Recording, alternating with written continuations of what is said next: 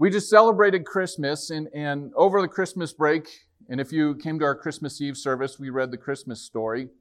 And as I read that just privately and personally, there's a passage that reminded me of another passage. So if you want to make your way to Hebrews chapter 10, I'll make my way there in a second.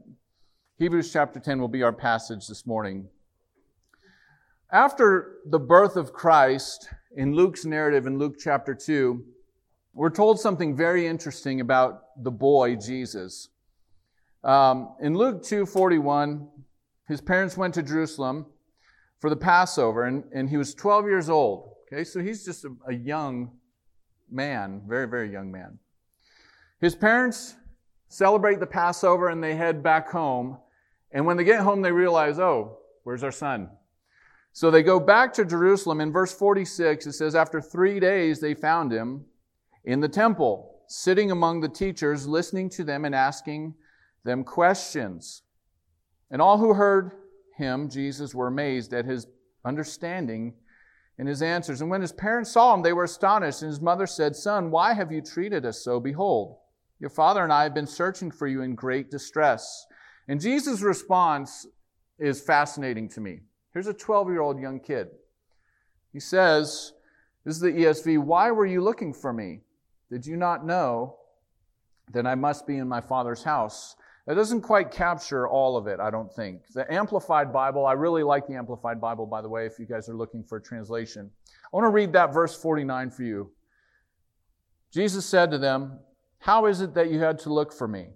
Did you not see and know that it was not necessary for me as a duty to be in my Father's house and to be occupied with my Father's business? So it's not just that Jesus was in the temple, but from age 12, Jesus was laser focused about being about the Father's business.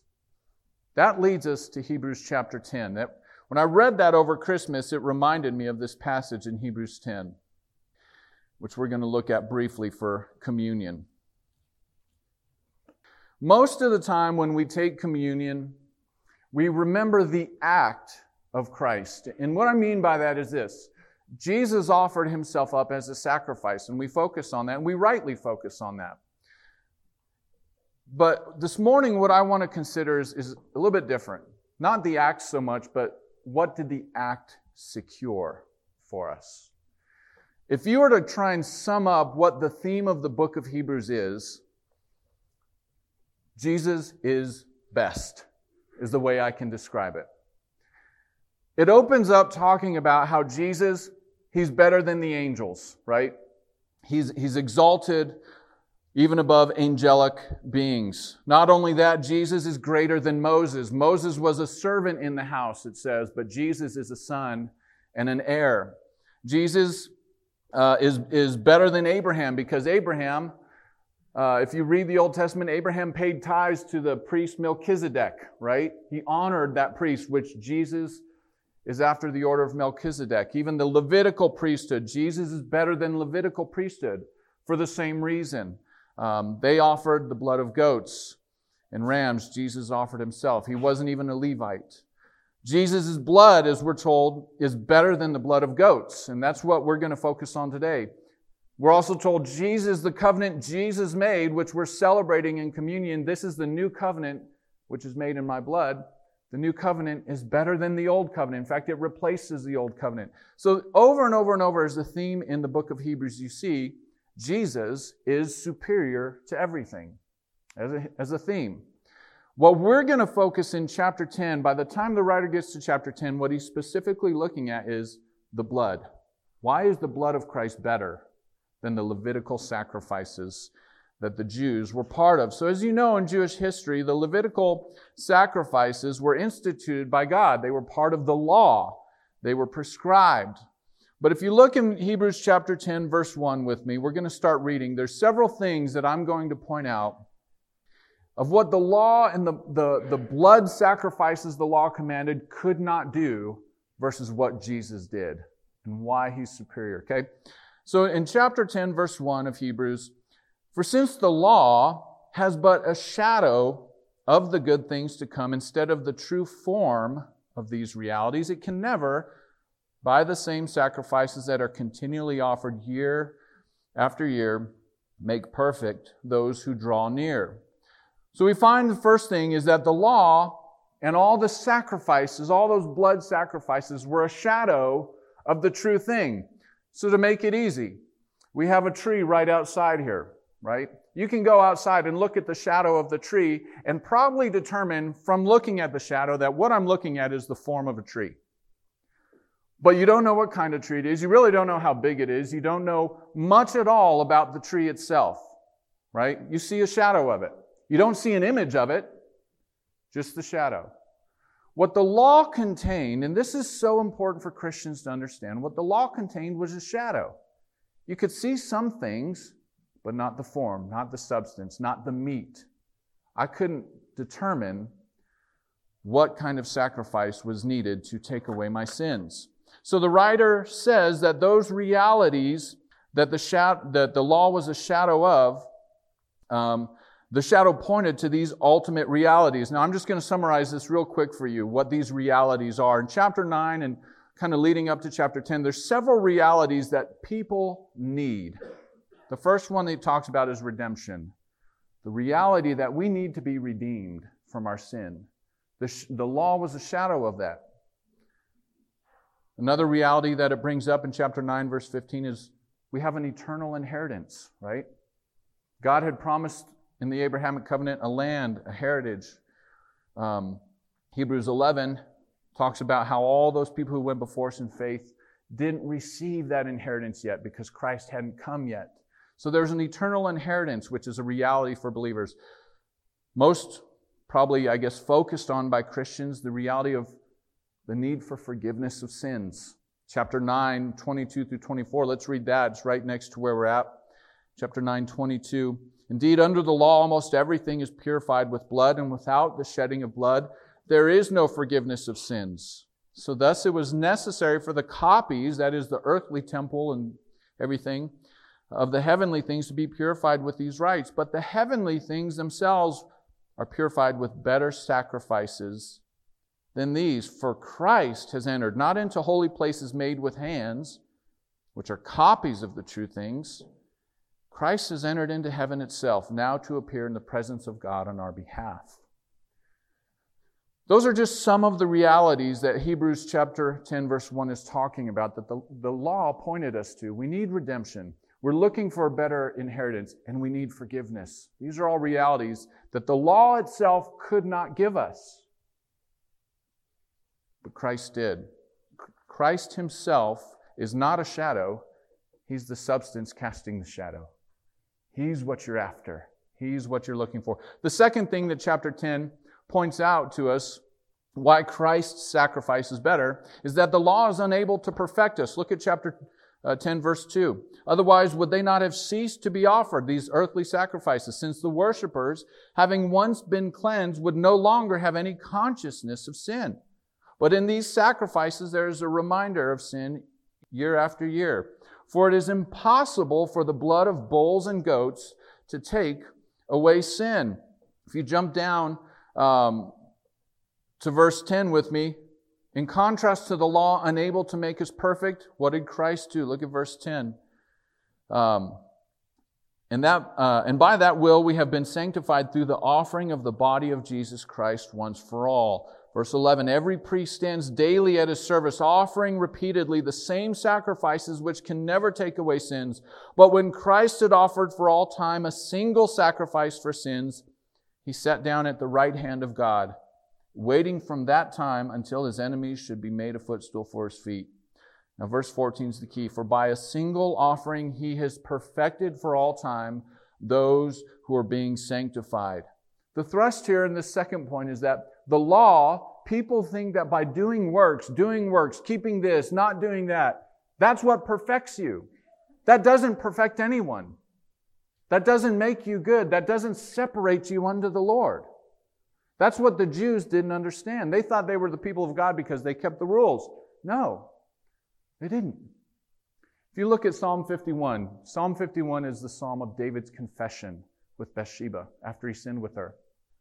If you look at the Levitical law, what David should have been required to do as a ruler, He was required under Levitical law to go to the priesthood, offer sacrifice for his sin. But what did David do? He said in that psalm, I'd offer those sacrifices if you'd be pleased with it. But you're not pleased with those, Lord. You desired a broken and contrite spirit. He pled with the mercy of God. He understood grace versus law. He understood that keeping the law and doing this and that's not going to perfect him. It's appealing to the character and mercy of our Lord. And Jesus is better, is the only one who can separate us unto the Lord. So the law could not perfect us, leading to our third point, because the law itself could not cleanse us from sin. Now, if you think of cleansing, think of it this way. Every one of us, hopefully, wakes up in the morning and takes a shower, right? And we're removing the dirt, the filth, the whatever from our body. Cleansing, biblically, is the same idea. It's the removing of filth. And so when we talk about needing to be cleansed from sin, what we're talking about is we need our sins removed from us. The law could never do that. In fact, it does just the opposite, Hebrews 10 says. It not only doesn't remove or cleanse us, because if it did, the writer says, they wouldn't have to keep making sacrifices, right? If you're cleansed, why keep sacrificing? Sins have been removed once and for all. Why do you have to keep doing it? The law doesn't do that. It does the opposite. It actually reminds you of sin every year. That's what verse 3 says.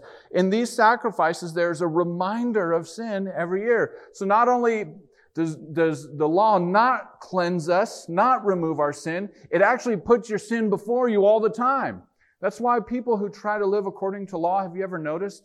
They're just down and burdened all the time. They're heavy. There's no joy in their life. When you try to live a legalistic life, it's like, I'm never good enough. Why? Because that's what the law does. It reminds you, hey, you're not good enough, you're not good enough, you're not good enough. That's what it's supposed to do. But what does Christ do? Christ perfects us by cleansing us, by taking away our sin. If you read with me going on in Hebrews chapter 10, verse 15 following, the Holy Spirit bears witness to us, for after saying, this is the covenant that I will make with them after those days, declares the Lord. I will put my laws on their hearts and write them on their minds. Then he adds, I will remember their sins and their lawless deeds. What's it say, church? Do you believe that? I mean, honestly, I'm not asking to be rhetorical. Do you truly believe that the Lord doesn't remember your sin? You see, there's a difference. In the law, when someone would sin, they'd go to the temple, they'd buy a dove or a pigeon or, whatever. They'd have the priest sacrifice it. That sin's taken care of until they sin again. And then they'd have to make another sacrifice until they sin again, right? And so goes the pattern. That's law. You're always constantly appealing to God for forgiveness. You know what the difference is in the new covenant of Christ? Forgiveness is already yours, so that when you sin, it's not asking God for forgiveness per se, it's thanking God that it is forgiven. See the difference? Positionally, in the heavens, every one of your sins, past, present, and in the future, is paid. So when you confess sin, you're not having to go to the Lord and make another sacrifice. No, sacrifice has been made, payment's been in full, it's covered. So it's more of a confession of, Lord, thank you that you have paid this for me. Thank you that my sin is not remembered before you. Thank you that the blood of Christ has covered it, cleansed it, taken it away. That the law can never do. The law will always remind you of how bad you are. If you find yourself in that trap of just being burdened all the time of how sinful you are, you need to understand what the new covenant and the blood of Christ has actually done for you. It's cleansed you. It's taken your sin away.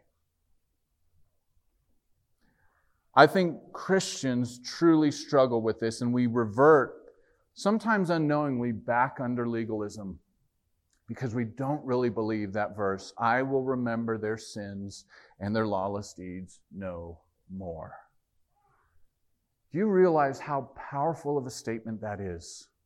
That the blood of Christ is so effective that even the sins you have yet to sin are covered, cleansed, taken away, so that you can stand before God free, forgiven, set apart for Him already in Christ. Christ has removed our sins from us. Now, how did He do this? How did our cleansing actually happen? There's several scriptures throughout the New Testament that talk about this idea of cleansing and how Jesus actually took our sins away from us to cleanse us. For instance, Paul said to the Corinthian church, He became sin who knew no sin, that what? We might become the righteousness of God. So Jesus, who knew no sin, took our sin upon Himself. He became sin. Why? So we can become His righteousness. 1 Peter 2:24 says it perfectly. How did He cleanse us? Peter writes this, He Himself bore our sins in His body on the tree, that we might die to sin and live to righteousness. You see that idea of cleansing in there. What the law couldn't do, Jesus did. How did He do it? He took our sins upon Himself on the tree. If Jesus has taken your sin from you and borne it, are they yours anymore? No. So why do you live under the burden of that? Because you need to understand what the blood of Christ has actually done for you. He's borne your sins. He's taken them from you. They are His. Not only did He bear them, but He paid the penalty for them. Why is that important? It's one thing if He were to just bear them, but if He's paid in full the penalty of it, they can never be brought back up and charged against you anymore. You realize that? I've given this illustration when I talk to people about grace.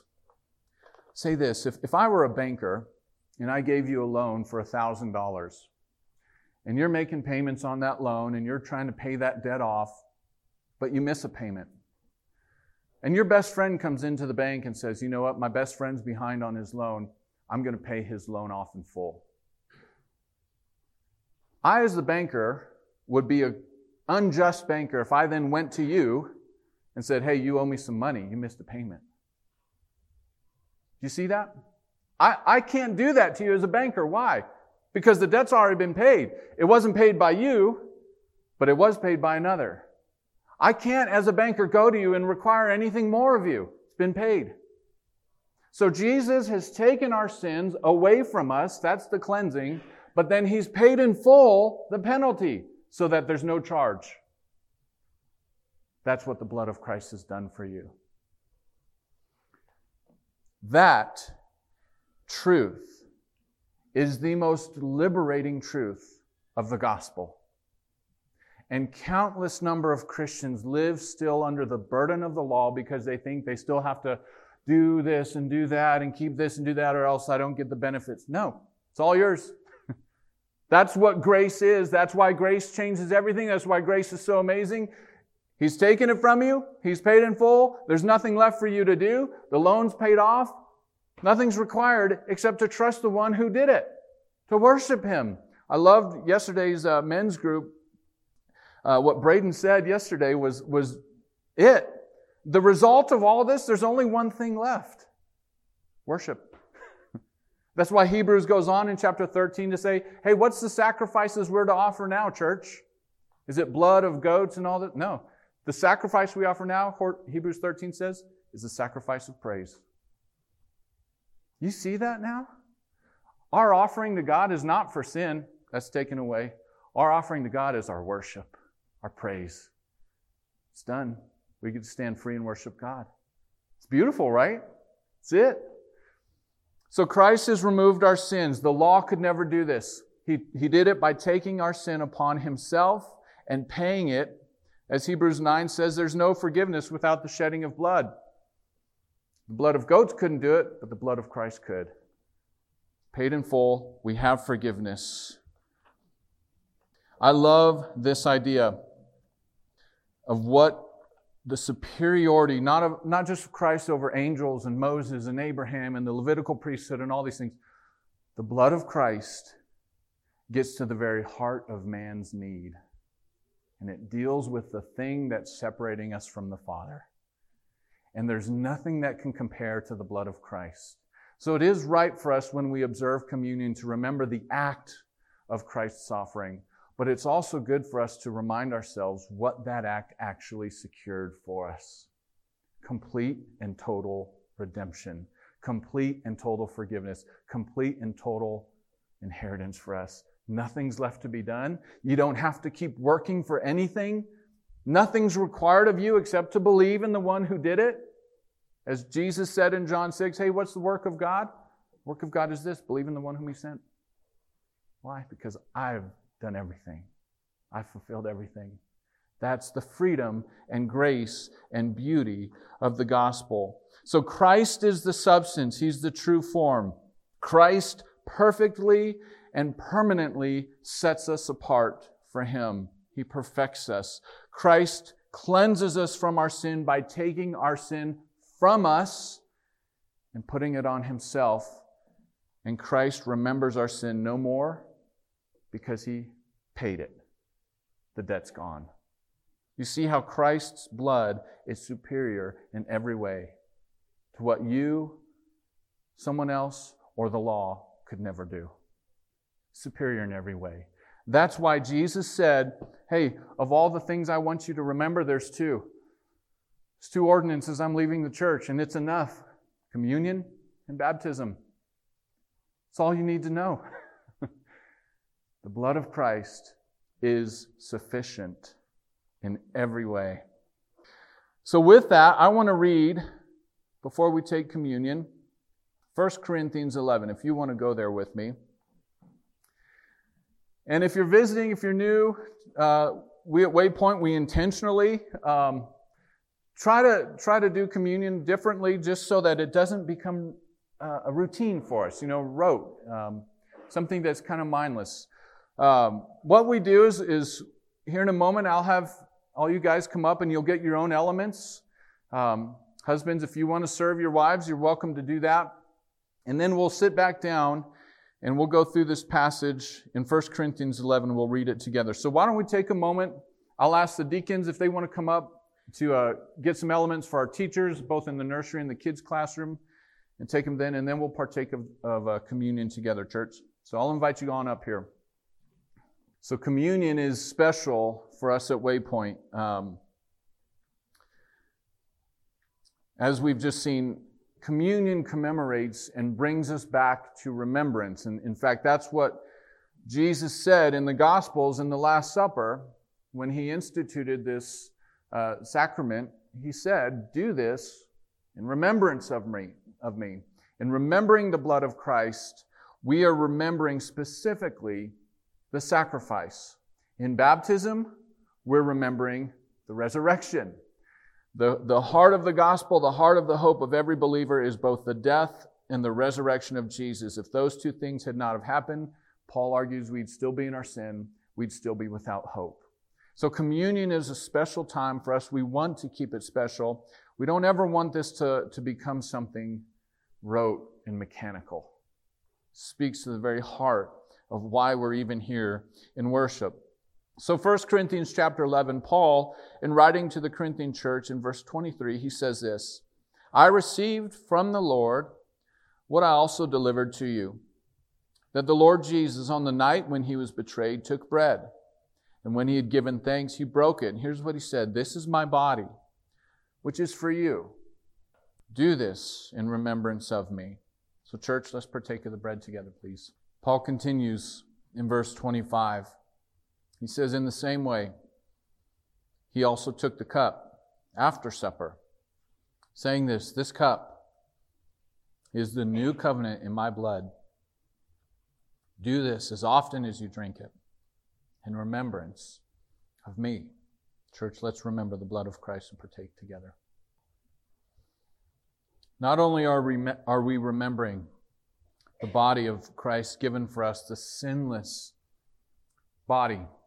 It's depicted in the unleavened bread that we just partook of. The sacrifice given to God without sin, without blemish. We remember also the blood of the covenant which established this new covenant. It fulfilled what the law couldn't, as we just said, in that it cleansed us, removed our sin, and paid in full the penalty so that we stand forgiven, we stand free, and our sacrifice now to give to God is our worship. So not only is it a remembrance, verse 26 says this also, as often as you eat this bread and drink the cup, you proclaim the Lord's death until He comes. Communion is also a proclamation.